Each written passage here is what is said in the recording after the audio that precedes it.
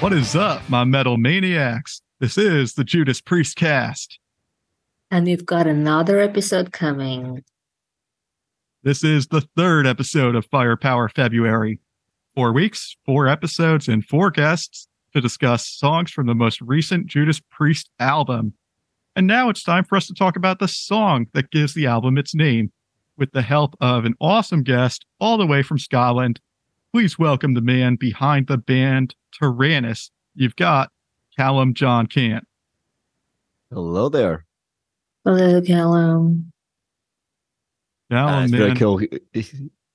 It's really cool hearing you guys do that intro like live, because I've heard it a couple of times now. It's like, oh, this is cool. I'm literally watching it happen. Yeah, and you get to be part of it, man. Oh, thank you. Yeah, it's exciting to have you. Again, thank you so much for having me. This is I still love the fact that this all came just from a dumb tweet that I decided to just like throw out. It's like, you know what? I feel like this album just doesn't get enough love because it's recency bias. People just don't really think about it. So yeah, but you know what the crazy part is? And we talked about this a couple episodes ago. The album is 5 years old now, and it's hard to grasp the concept of an album being full half a decade old, and we've had a lot of days, a lot of months to live with this and let these songs sink in. And I think it's getting to the point where a lot of these songs are holding up over time for me. Like, I'm enjoying them just as much or more nowadays than I was when the album came out. Yeah, no, I'm pretty much the same. I will say it didn't exist in my mind for a good while after it released, but I've kind of been on a bit of a Judas Priest kind of kick the last sort of couple of months, maybe longer. I'm trying to think what happened. I don't know what prompted it. Basically, I stuck on Firepower and was like, this is awesome. This is really awesome. Oh, I remember this bit. Oh, I remember this bit. And it's like, yeah, and then it's like, yeah, okay, this really stuck in my head way more than I expected it to. So, but it's a really good album. Like it's gotten praise that it actually deserves. Yeah. Well, I just want to note it here that it is 5 years old for sure, but two of those years were 2020 and 2021, which is just one long bad, like, let's just say, moment. I don't know. And sometimes it feels like it's They're too not long. real years. Yeah, Those are fake years. They're Phantom Zone years. Yeah, those were nightmares. Yeah, and Judas Priest is part of what helped me get through that nightmare. I was listening to a lot of Priest, rediscovering those old albums and listening to the albums I was less familiar with. And out of that eventually came this podcast. But hey, and now we're here in the year 2023. And like I said, we've had the time to sort of absorb those songs and let them sit with us. And one of the ones that sticks with me the most is the title track, Firepower, because it opens the album just with a bang. A very similar to Painkiller. Like, they just hit you. They don't hold back. Fast song at the beginning. Patty, what did you have? Yeah, I mean, they didn't hold back on this one. Like, they would just drop the listeners in the middle of the high energy magnetic field. Are we discussing Firepower right now, or are we leaving that until a little bit? Oh, so it sounds like you have a lot to say. But hey, first, we want to know your Judas Priest origin story. Callum, how did you get into Judas Priest? I mean, do you remember how old you were, or like the place you were in emotionally, or whichever way that you got into Judas Priest, and what songs or albums you were listening to?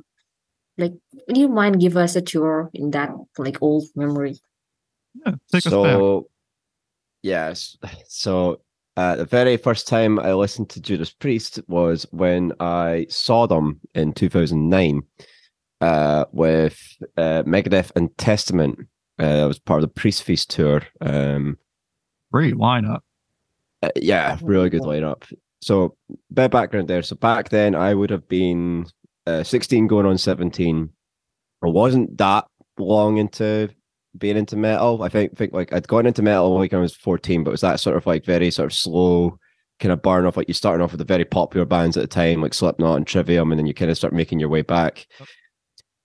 And being completely honest, I'd kind of dismissed Judas Priest because of songs like "You've Got Another Thing Coming," where because I thought they were just kind of like old man metal, like stuff that I just wasn't into. Didn't go hard enough for me. It's a common story. Yeah, right. And at that time, my favorite band ever was Megadeth, and they just released Endgame. So that was a very strong album, and I was very much looking forward to seeing them at the time. So Testament had also just released the Formation of Damnation, which was also a really cool album at the time. So yeah, I liked both of those. Yeah, good albums. And so got to watch both those bands do their thing. Really good live bands, both Testament and Megadeth.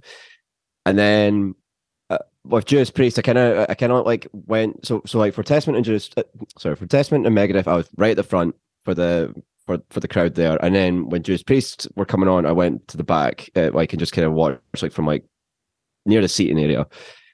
And then they come on, and I was like blown away. I was like, "What is this? This isn't old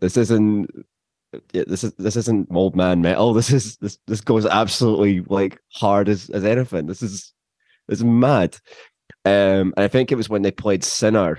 I think they kind of closed the show like with Sinner, or that was like before the encore, and then just hearing like Halford like screaming Sinner over and over again, I was like, "Oh my god, this is amazing!"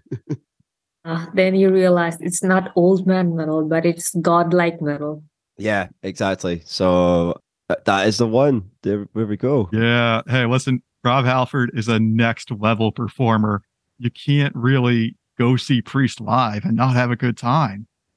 Oh, this is a set list you pulled up. Nice. Yeah, there we go. Sinner right at the end there, just before Painkiller. You got a nice heavy set list, man. Eat Me Alive, Between the Hammer and the Anvil, Hell Patrol. Yeah, buddy. Yeah. This was when KK was still in the band as well, so I'm very glad I got to see the Painkiller lineup.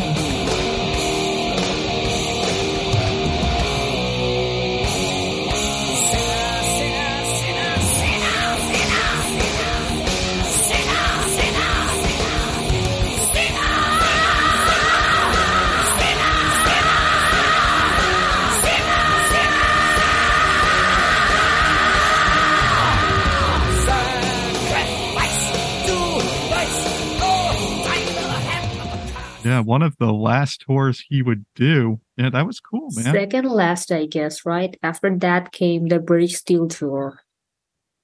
You got the facts straight, Hattie. Nice. So after that, later on that year, I think I got like Painkiller and Defenders of the Faith for like a birthday present. And then later on, I would get stuff like Screaming for Vengeance, British Steel.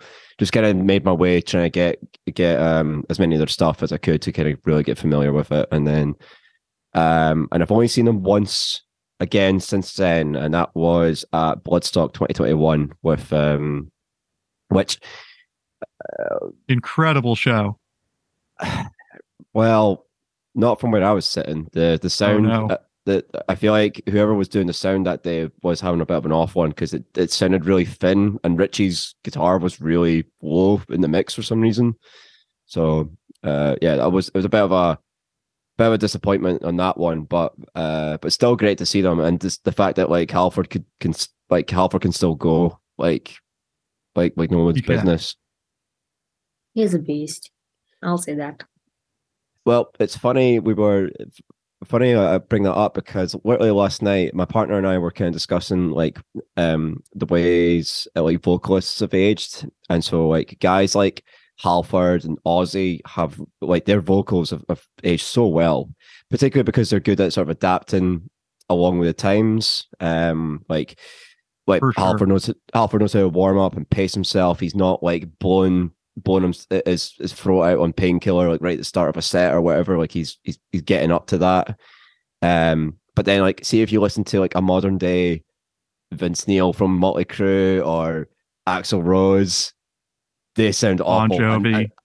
Yeah, and those guys are 10 years younger than like Halford and Ozzy, but they've obviously just like gotten over like with their natural talent at first, and then not bothered to keep it up. Whereas guys like Halford and Ozzy were proper singers and have been and have never lost the craft, as it were. I agree totally. Mhm. And part of it is as you age, you have to adapt. You have to do different things with your voice in order to rework the song if you can't hit notes that you previously did. Or sometimes it means just knowing which songs you can't do anymore. Like Yeah. some of the songs from the first two Judas Priest albums, like they've pretty explicitly said, no, we can't do this anymore. That's just too high for me to hit. I can't sing Dreamer Deceiver. I respect Oh. I respect bands more who can recognize their limitations like that and just kind of look at how can we still keep putting on an amazing show for people who are still supporting us, rather than charging however much for a ticket and then just like well, that's what you're getting. Okay. I don't know much about ticketing, but when it comes to taking accountability for whatever they're doing, I think Priest comes pretty clean. They don't hold back when it comes to admitting that there are limitations. They've always respected their fans as well. Like there's always Mhm. been respect from Judas Priest and back, Totally. Mhm. One of the many reasons why they're such a great band, and we put together this show as a tribute for them.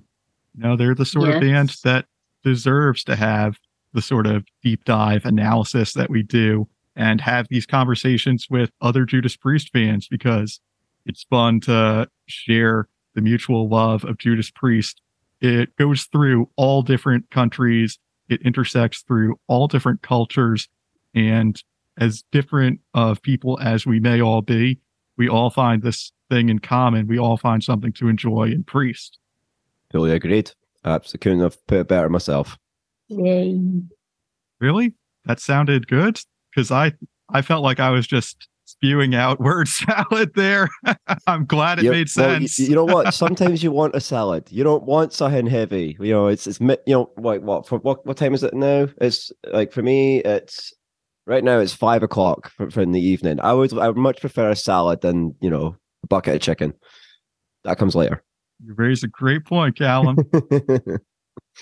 All right. So tell us, how does the dotted line lead from Judas Priest to where you are now musically in the RABM black metal scene in Scotland? So how did you get there, and why RABM, and what does it mean to you? So why did I get there? I would say was mostly by accident. So one of the things that I think the Judas Priest does represent, and whether that, well, this is definitely not on purpose by them, maybe not at first anyway, was diversity in metal.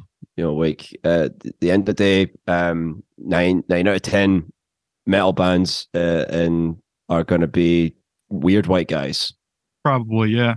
With Judas Priest, there's always going to be a thing. Like one of the things that's always going to come up about it is the fact that Rob Halford is a gay man who brought in elements of the gay BDSM scene into sort of their look, which was then adopted by metal as a whole, kind of unironically. Whether it was a joke or whatever, it kind of didn't really matter at this point. And I feel like as things kind of change in the world, there seems to be a lot of what's the best way to put this? Hostility, I would say, to people of different identities, whether that be race, gender, sexuality, identity in general. That will get that gets questioned a lot, you know, whichever sort of way you are in the spectrum, I guess, politically. But you'll never get a conversation out of that with a band like Iron Maiden or Metallica, because bands like that will just ignore it. Whereas with a band like Judas Priest, it's part of their identity. And I think for me personally, like I live my life in a way that's about respecting others, like respecting what people have to say, but most of all, respecting how people live their lives. And all I really want in life, like you know, you gave me the keys to changing the world. The only thing I'd want is that people just respect each other. That's all I want. But when you get into black metal, you find that you haven't these sorts of arguments all the goddamn time. You're so right. And So- yeah, I saw someone tweet out a couple weeks ago, you can't make good black metal without being at least a little bit racist. I read that and I thought to myself, the fuck you can't? Why not? Of course you can. It's very easy to write good black metal and not be racist. It's so easy. Mainly because like most, if you don't mind me being so harsh, from what Nazi black metal I have been unfortunately exposed to, it's always sounded like dog shit. So, you know, I think it's actually harder to make any good sounding Nazi black metal as far as I'm aware. It's never happened. So, but yeah. So with just like right-wing punk, you know. Thank you. Perfect.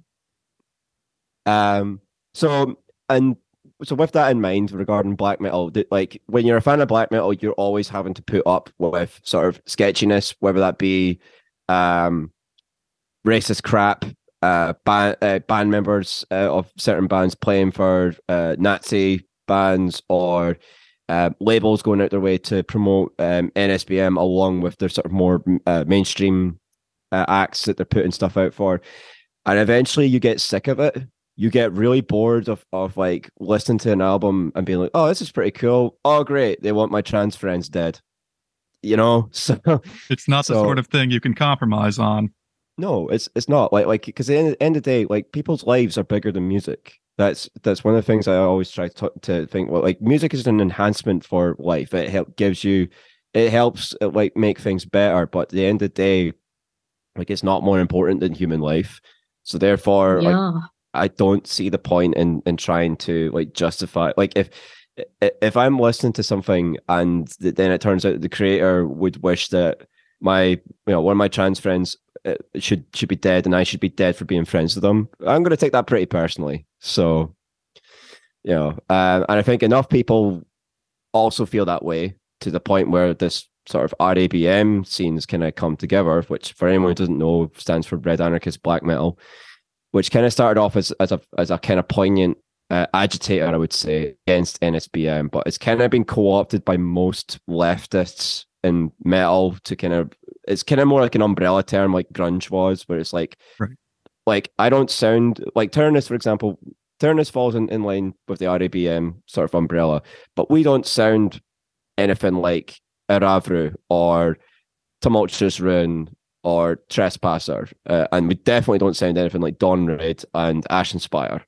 But that's a big umbrella of bands that all sound very different. And that's what I like about RABM is that it celebrates diversity both on principle, in terms of like we want people to live and be happy and not be fucked with, if you don't mind me saying. Yeah. But at the same time, it's also musically very diverse. You know, throw a dart at 10 RABM bands, and they're all going to sound different. So, yeah, that's awesome, and what a great way to sort of build up the scene and praise these other bands that are all under this label. But like you said, they all have their own sound, they all have their own message, and it sounds like the thing that binds all of you is that there's a sort of common ethics that everyone stands up for.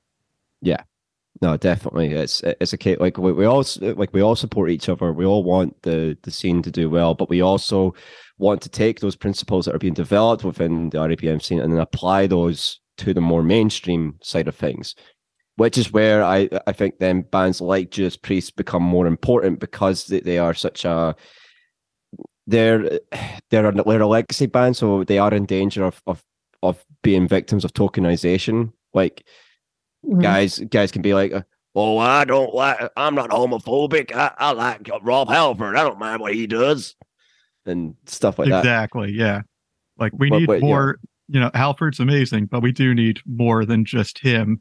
We need more yes, people of diverse sexuality and more queer Yeah. people who are openly queer in the metal scene because, we can't have just one, you know, there has to be more people who are open before we can really be an accepting group.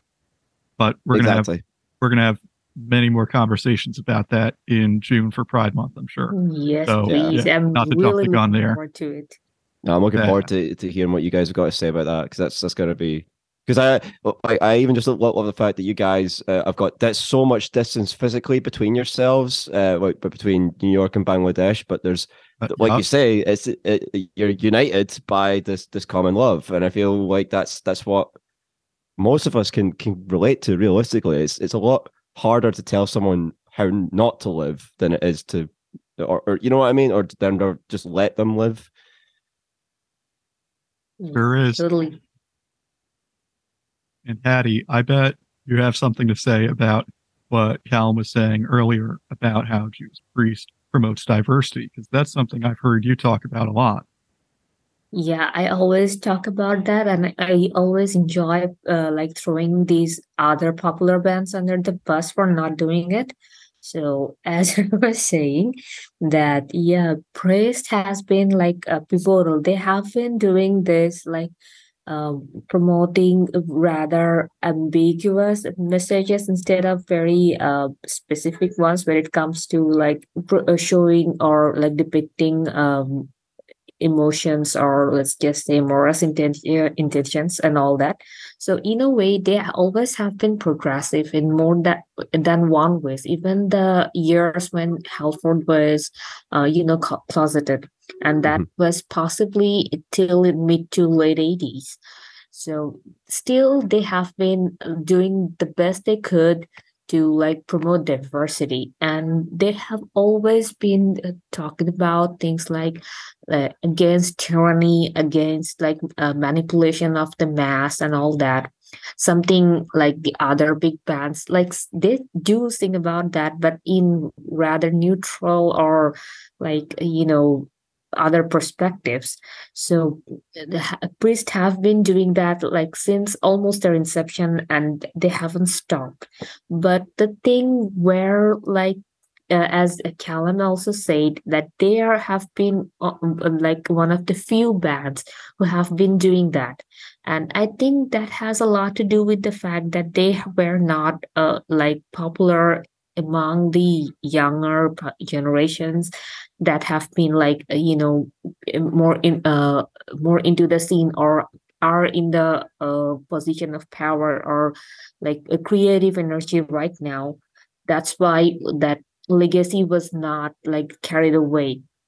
So a big part of the responsibility laid with the the people in suits, as we say all the time. Mm-hmm. They did not support enough, or maybe this kind of content or this kind of creative endeavors were not circulated or popular among them to invest in. So I think that's why we don't have more priests, as opposed to we have like bands that are similar to other like neutral philosophy and all that. Yeah, a lot of time, like the things that we can talk about like that with sort of the issues of diversity of often they've only sort of becoming sort of more relevant as say corporate entities have decided that that's now profitable, or it's worth them using them to push products. I mean, like you guys will probably know plenty about the issues of like the commercialization of Pride, that kind of thing. Mhm. Of course. And yeah, like it, I feel like Vari BM, there's a big sort of, because it's coming from a leftist political side of things. There's a big rejection of a lot of the typical sort of commercial excuses, we'll say. Like it's why things become sort of big talking points. Like one of the most successful tweets I ever did so far has been saying Pantera suck, and I hate them for being racist, and I don't think that's worth supporting anymore. And it's about kind of adapting. For us, I guess it's about applying those principles to modern day. Like what's great, what's good for celebrating Judas Priest, what's worth taking down as well and replacing. So I couldn't agree more, man. I think you're on the money there. Yeah, totally. What do you think? I think it's getting to be about that time where we listen to the song. Yeah, yes, power through power. Yeah, here we go. I'm feeling fired up. This has been a great conversation so far. You know, you really got those creative juices flowing in me. That whole fuck the system energy. Yeah, glad to I can be of service to you folks. Yay. Well, yeah, this song will like get into that narrative. I mean, yeah. This song will keep your blood pumping. Mm-hmm.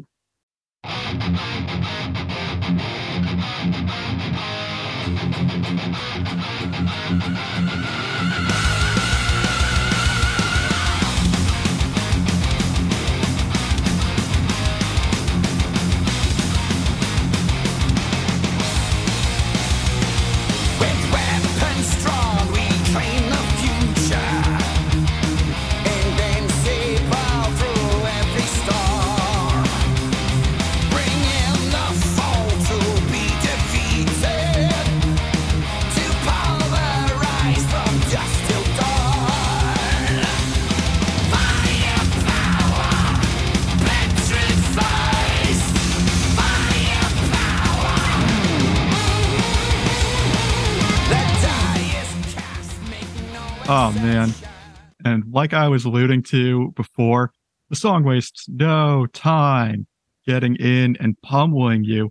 It's very double bass driven, so it feels fast, and it is fast. Mm-hmm. Yeah, really? It's such a good and smart, I would say, for the first song of the album. It doesn't waste time. It's not trying to settle you with an atmospheric intro or anything like that. It's just trying to like get you on board instantly, and it does. Like you're all like with that first riff, you're like, okay, the business is back. You know, we're not wasting time. We're straight on it. And let's not forget, this is the first track of the album.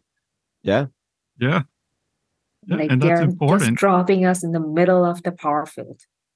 Right. It's important that your first track makes an impact for sure. Mm-hmm. You know, especially in this day and age where people's time and attention span are more limited than ever. If they're checking out an album that they've never heard and they're not Judas Priest fans, you want to capture them by giving them a real good first impression. I also like that it's synonymous with the album cover as well. Like it goes back to that thing of like, you know, when you're a kid, you judge an album by its cover, and you're like, and you don't want to, like, the amount of times I've picked up an album cover and like, or an album and the cover looks great, and then you put the first song on and you are like bored to tears or something like that. Like with Firepower, it's like literally you're getting the wee guy blasting everything like that. That's exactly what you're getting straight away. Yeah, I agree. Oh, that makes sense. I agree. You can picture albums like Screaming for Vengeance and Defenders of the Faith or British Steel. You can picture those covers in your head, and it'll make you think of the songs because of that association. And you start to feel like on the best of the Judas Priest albums, the songs in some strange way, they connect with that art and seem to fit with it as well. Yeah. And I think Firepower is a case where you get that. Yeah, I guess most of their album arts are like that, designed that, perfectly. Like, let's just say a few are not, but otherwise, yes, those album arts were quite relatable with more than one tracks or like the overall theme of the album. Yeah, no, like this has got like I like the fact this is a kind of continuation of themes like Defenders and Screaming for Vengeance, and like you're saying, George, like those albums, you picture the artwork, you already have a song that goes with it. So, and the fact that, and that's purposeful, and it helps you associate the intensity of the song with the intensity of the album cover. So yeah, it was really important that Judas Priest got that right, I think. And the amount of times they have got it right is very impressive, I think. Yeah. And the other great part about having an opening track like Firepower is that, let's not forget, the album before Firepower, Redeemer of Souls, was not an album that set the world on fire. You know, everyone seemed to think, okay, it's pretty good, it's all right. Not a ton of people were singing and screaming its praises the way they were about Firepower. So I think when you open with a really good track, it can also set up like the expectation for returning listeners. Oh, wow, this seems like it's way more exciting than the last album. So it's funny. It's funny that you actually bring up Redeemer of Souls, because I listened to that today, because it's been so long since I'd listened to it. And Firepower actually, it's kind of a retread of Dragonaut, which has also been a retread of several other songs that Priest have done, where it's like they are looking for that fiery opening. But Firepower does what Dragonaut set out to do, just much better in every way possible. I don't know if you've listened to that recently, but like compare the two at some point and you'll see like they're definitely given this type of song another go and succeeding with Firepower. Right. And it worked for Freewheel Burning, it worked for Painkiller, and it works here again in Firepower. Yep. And speaking of which, I think it's about time we listen to a little more of the song. Yep.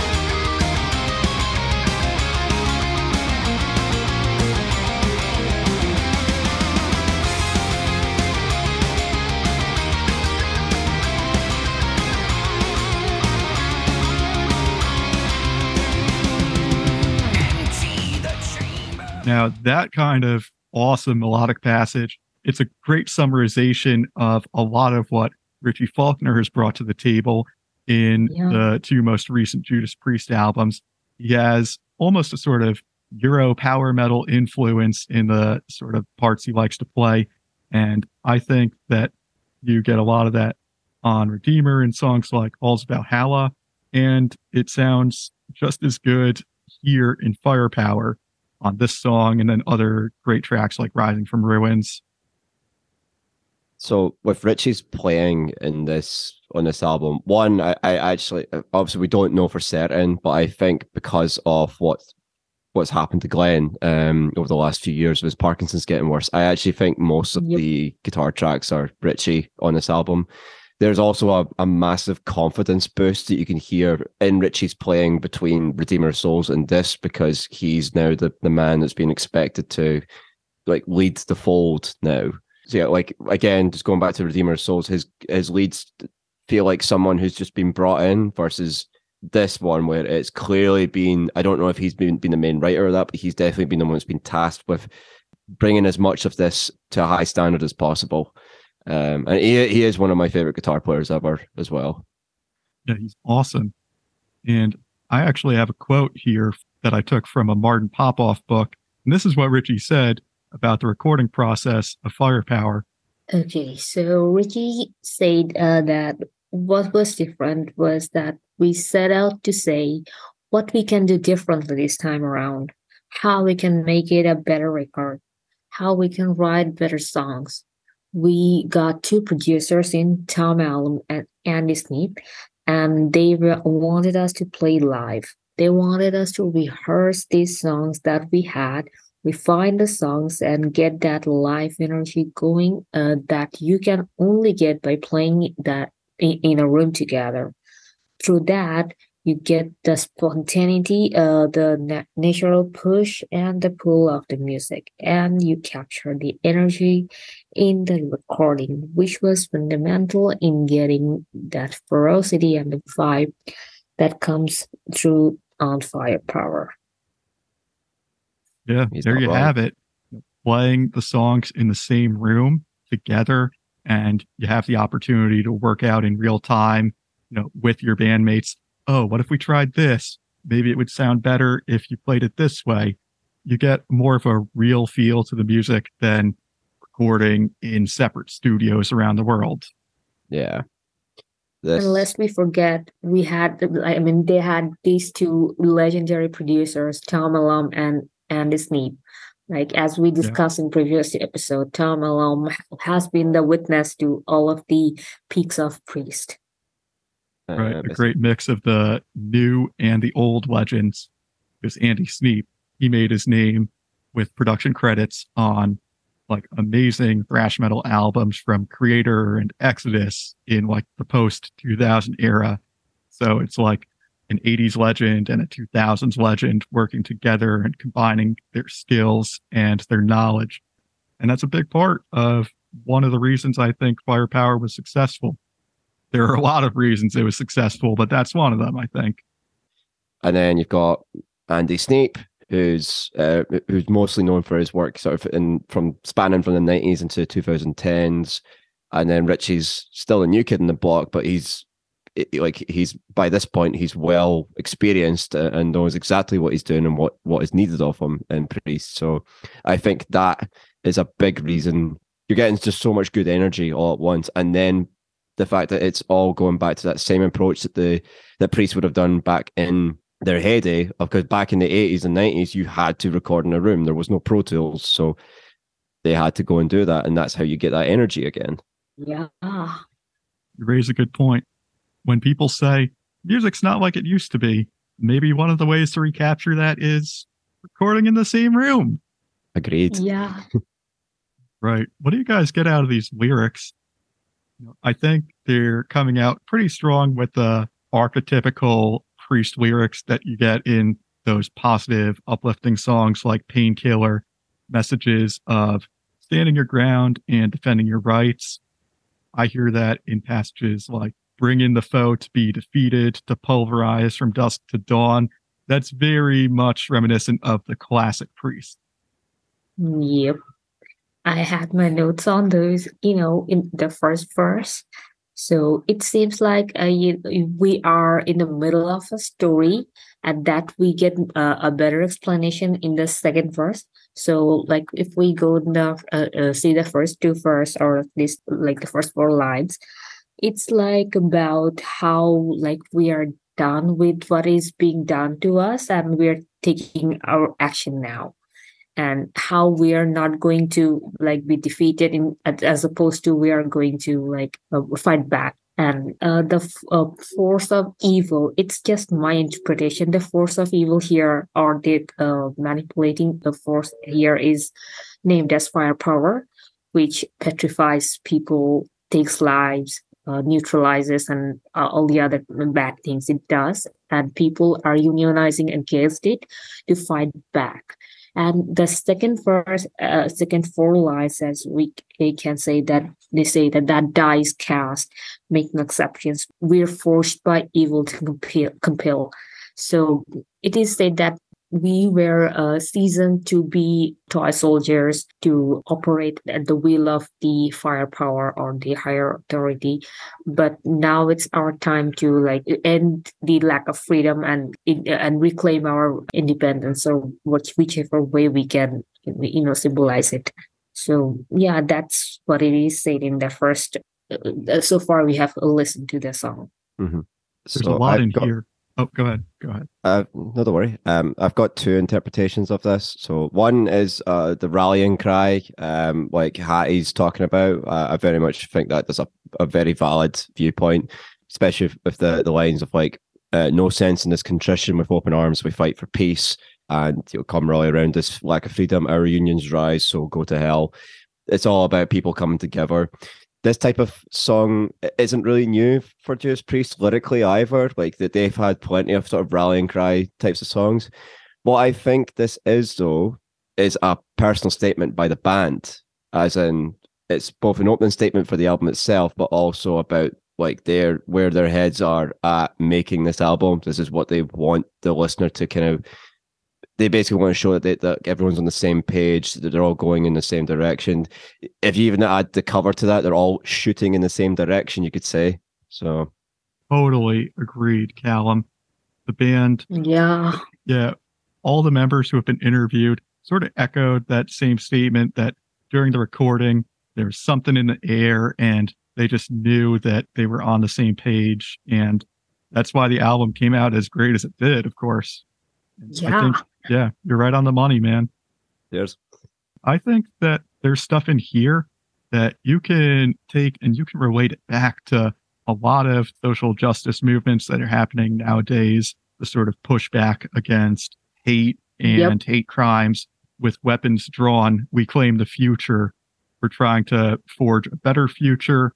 And then once you get to the second verse and it says, we are forged by evil, I take that and I read it as the sort of movements to better the world are often formed in response to direct threats. There are people out there who are hostile towards gay, transgender, queer people. We have to push back against that. We are motivated by evils to come together and sort of push against it and create that future that we want to see. Fully agreed. This is obviously a thing with Halford as well. I feel like he's gotten a lot more vocal about these types of issues more recently. I don't know if you guys follow him on social media, but I love how a bit more unhinged he's getting with what he will and will not tolerate. Seriously. And he's actually been able to be so much more openly gay thanks to social media. I love it. Yeah. Like that's an inspiration, and he doesn't do that to flaunt or to like take some leverage out of it because that I'm woke and all that, but he genuinely is like this. And it's like it is communicated when it's actually genuine, as opposed to it is done for validation or whatever, like popularity points. So yeah, that's a big thing. He's naturally who he is. Yeah, and the funny thing being is that is amazingly cool. Like it's like I want to be as cool as him when I'm 72. So you and me both, man. Hopefully the planet is still here when we're 72. But not to go down I bet there's a big rabbit hole. Yep. All right. Time for more of the song. Yep.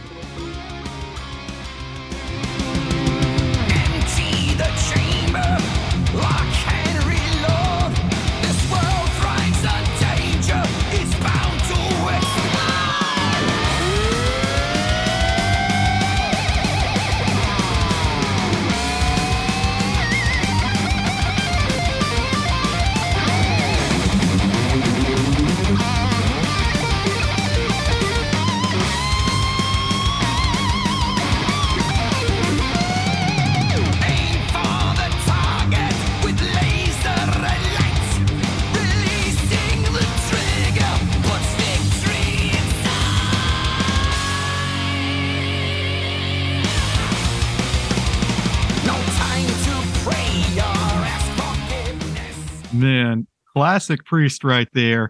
Halford high screams and the amazing guitar solos. It's so good. I love I love how on it Halford still is. Like he can still hit those notes and still retain intensity. Like he's like he's obviously changing his approach a little bit, like with age, but he is managing to like he's finding his way there, and it's not sounding forced. It's not sounding like it's not sounding like a struggle at all. He sounds like he's just easy. Like this is all easy for him. And then that's then matched by the absolute intensity of Richie Faulkner's playing. Like I love, like I don't mind saying that Richie Faulkner is possibly like my favorite Judas Priest player. As big as a fan of Glenn Tipton I am, there's a character to Richie Faulkner's solos that I'm addicted to. Same here, man. Like, totally, I agree with you on that. Like, I am a huge Glenn fan, always have been, always will be. And yeah, Faulkner is like a magician with like the six-string instrument. Yeah, it's just like it's amazing. Like, I love watching him play. I've watched so many of his like YouTube videos and what have you, and he's just like he's just magic, absolutely. And I'm really glad they got him in, and I'm glad they treat him like they've treated him since day one as a member of the band, and not like it's not like when Megadeth get a new guitar player and you're like, oh okay, you can see the expiration date on slapped to their forehead. Like it's no that like Richie is the guy. Management has learned its lessons from the mistakes it made in 80s. Mm-hmm. Yeah, the band members that they have now, they're made to feel like more of a team as opposed to hired guns, or at least I hope so. I don't know if I could speak for Andy Sneap on that. Well, I suppose, especially after sort of Rock and Roll Hall of Fame, I do wonder if there's maybe a door being left open for someone. But at the same time, like it is. I imagine it must have been a very big compliment for Richie when, early last year they're saying like, okay, we're just going to be pushing forward with just Richie as our sole guitar player. Don't get me wrong, he is a superhuman, but he can't grow grow two more arms out of the back of the ones he's got right now. So,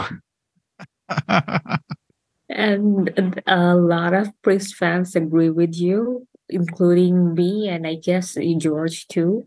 Because that was, even though so far I have zero prospect of attending any of the live shows, but it kind of like I couldn't accept it myself as a fan. Mm-hmm. Yeah, this is a band who was built on having two guitarists, and even if one of them is a hired gun, it's not the same. I don't think. Great. If anything, it would be so cool if Priest could have three guitarists like Maiden. Add something to your sound. They have Glenn Tipton when he's able to make his rare guest performances. When they have him, they have three guitarists. So why not add KK Downing to the team of Sneap and Faulkner? That could be fun. The Rock and Roll Hall of Fame set was really cool. Like just getting to see like that. Like, no, I fully agree with you. I would quite happily watch that over and over again. So did we. We did a whole episode on that. Right. Had to capture that big moment for the band. It was fun. As commercialized as the Rock and Roll Hall of Fame is, it was still something that made me happy to see. And without that Hall of Fame, we wouldn't have gotten all of those current and former Judas Priest members in the same room. Les Banks as well. No, it's a special moment. And I think as cynical as I am about things like the Rock and Roll Hall of Fame, I do like the fact that like it does open windows of opportunity for special moments like that. So totally agreed. All right, guys, what do you say we send this song home? Yes. Yep. Yeah. No time to pray or ask forgiveness. Those blessed souls are now deceased. There is no sense in this contrition. With open arms we fight for peace. We fight with firepower.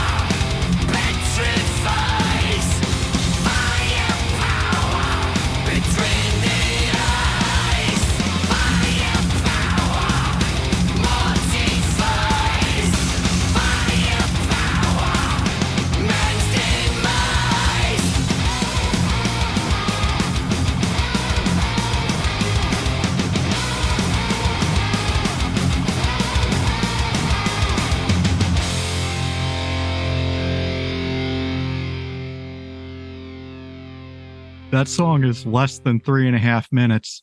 There's no fat that could have been trimmed. Like, I wouldn't Mhm. take away a single second from that track. No, they were like it's very smartly made. Very like everything's like you said, no fat at all. It's not wasting the listener's time. It's just there you go. That's the opening statement. Here we go. I'll mention as well, just because I haven't yet, but I love Scott Travis's drumming on this. It's very tasteful, but drives the song in exactly where it's supposed to go. I also really like the fact that you can actually hear Ian Hill's bass on this album. It's quite often he fades into the background, but the mixing on this album in general is fantastic. But yeah, good bass tones and brilliant drumming as always by Scott Travis. Everyone in this band is such a talent.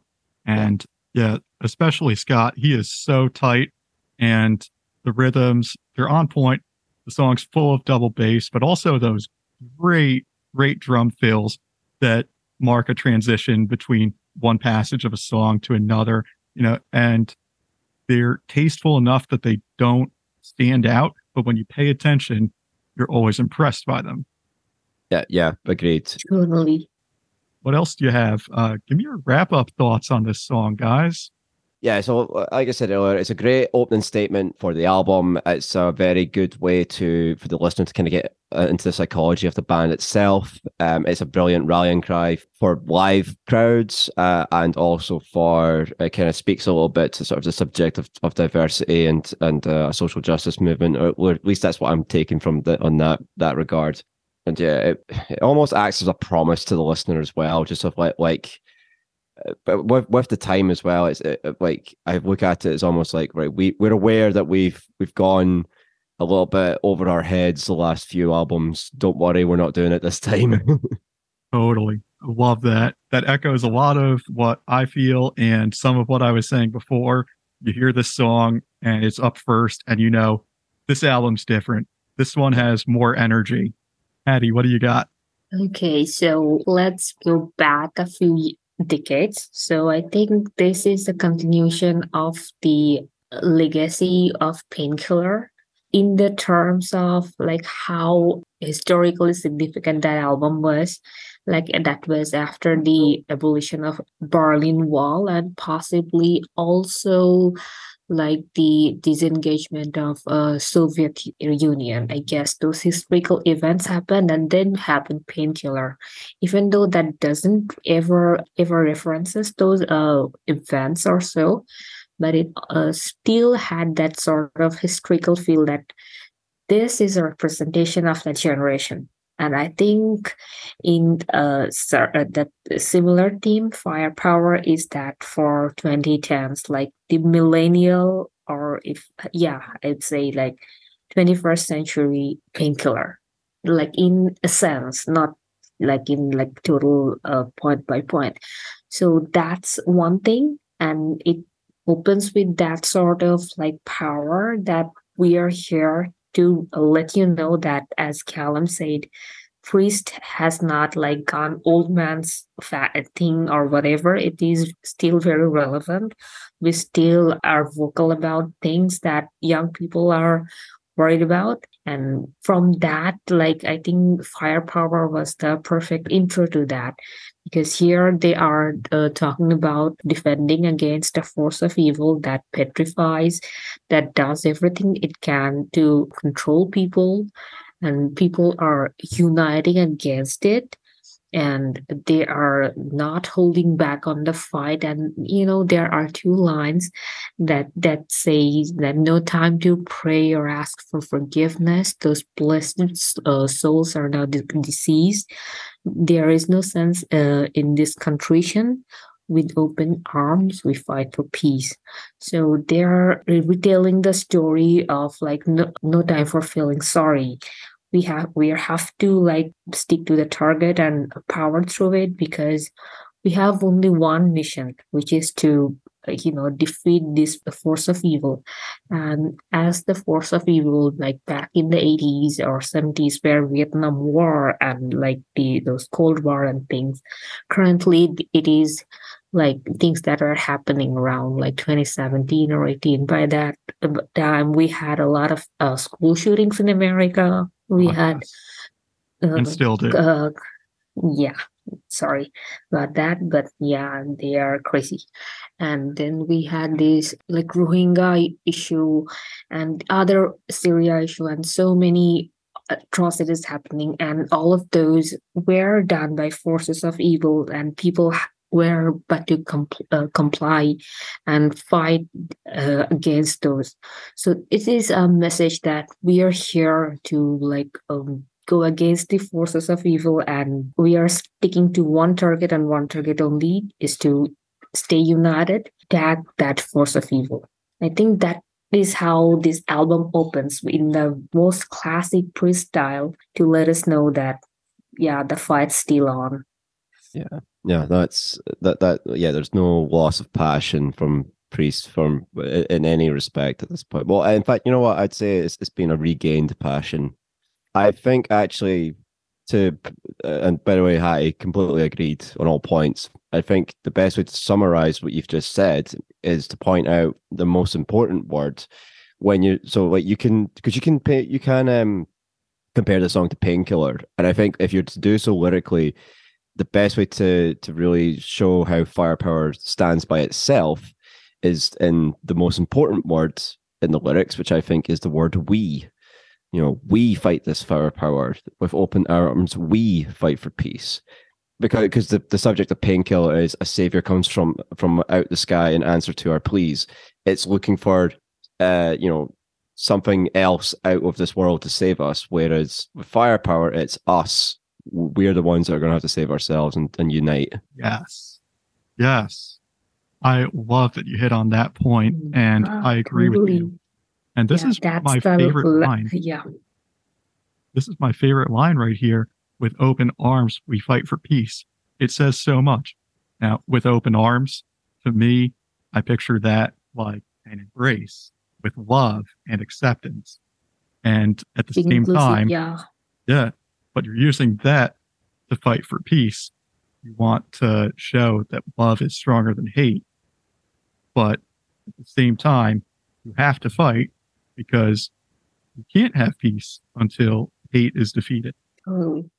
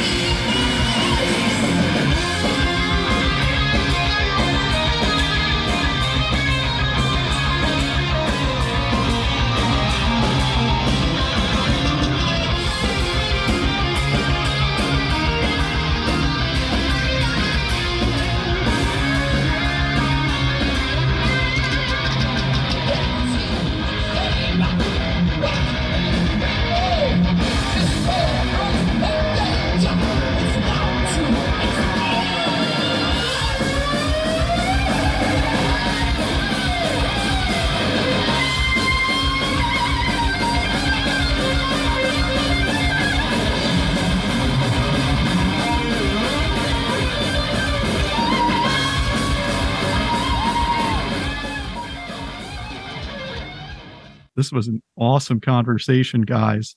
And Callum, I want to thank you again for coming and joining us. Hattie and I would love to have you on again, because you gave us so much great insight. You're far too kind.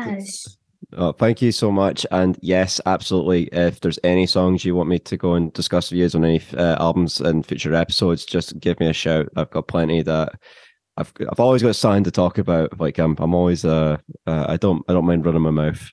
Fuck yeah, that sounds good to me, man. And hey, why don't you go ahead and plug those pluggables?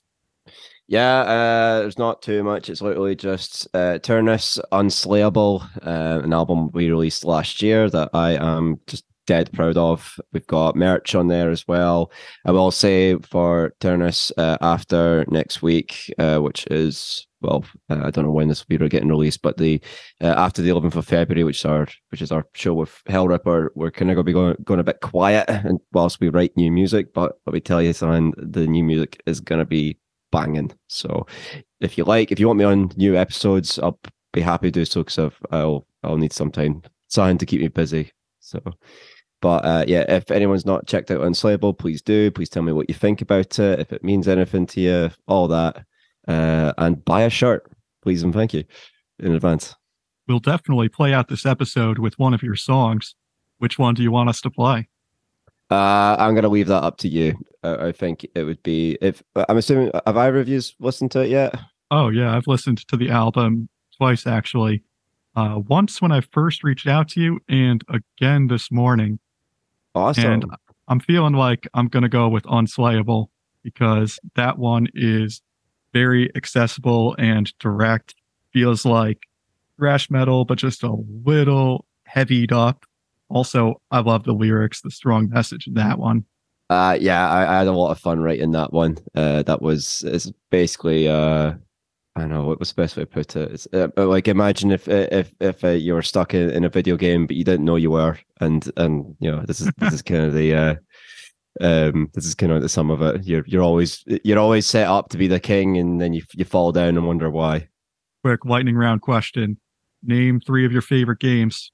I mean, I could cheat and just say a bunch of FromSoft ones, but we'll go with most recently will be Sekiro, Doom 2016, and I'm going to cheat. I'm going to say Bloodborne as well. FromSoft keep making good stuff, but yeah, Doom 2016 was a big eye opener for me for what first person shooters could actually be.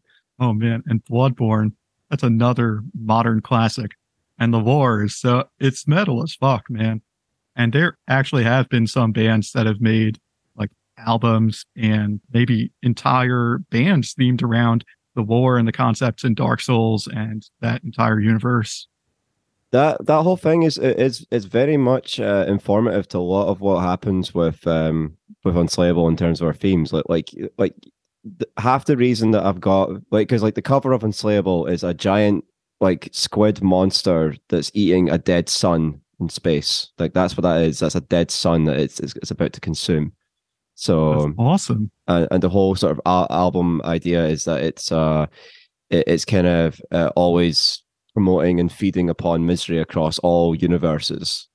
And you know, it's up to us to kind of try and realize that we're stuck in what we can do better and fight against that with, you know, coming together. Wow. That is so cool. So right. Kind of stealing from Judas Priest with that kind of thing as well. Hey, man, there's Priest influence everywhere you go. We wouldn't have metal without them.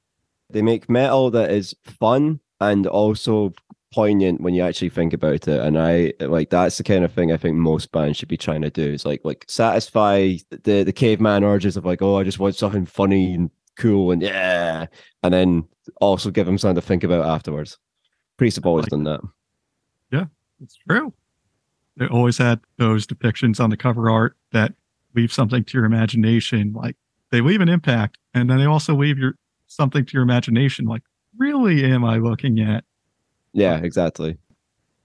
All right, that's all the heavy metal chatter we've got for this episode of Judas Priestcast. So until next time, keep defending the faith.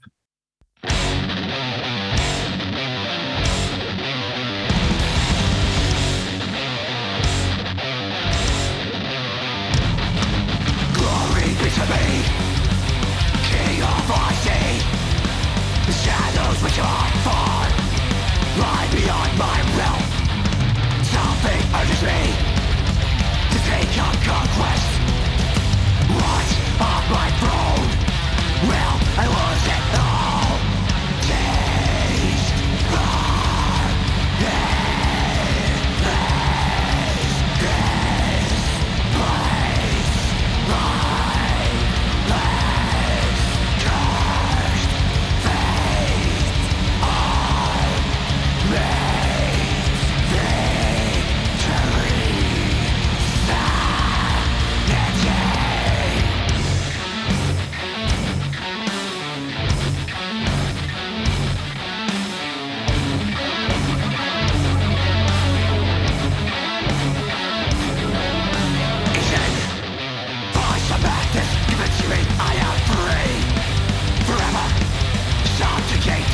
Something great and evil.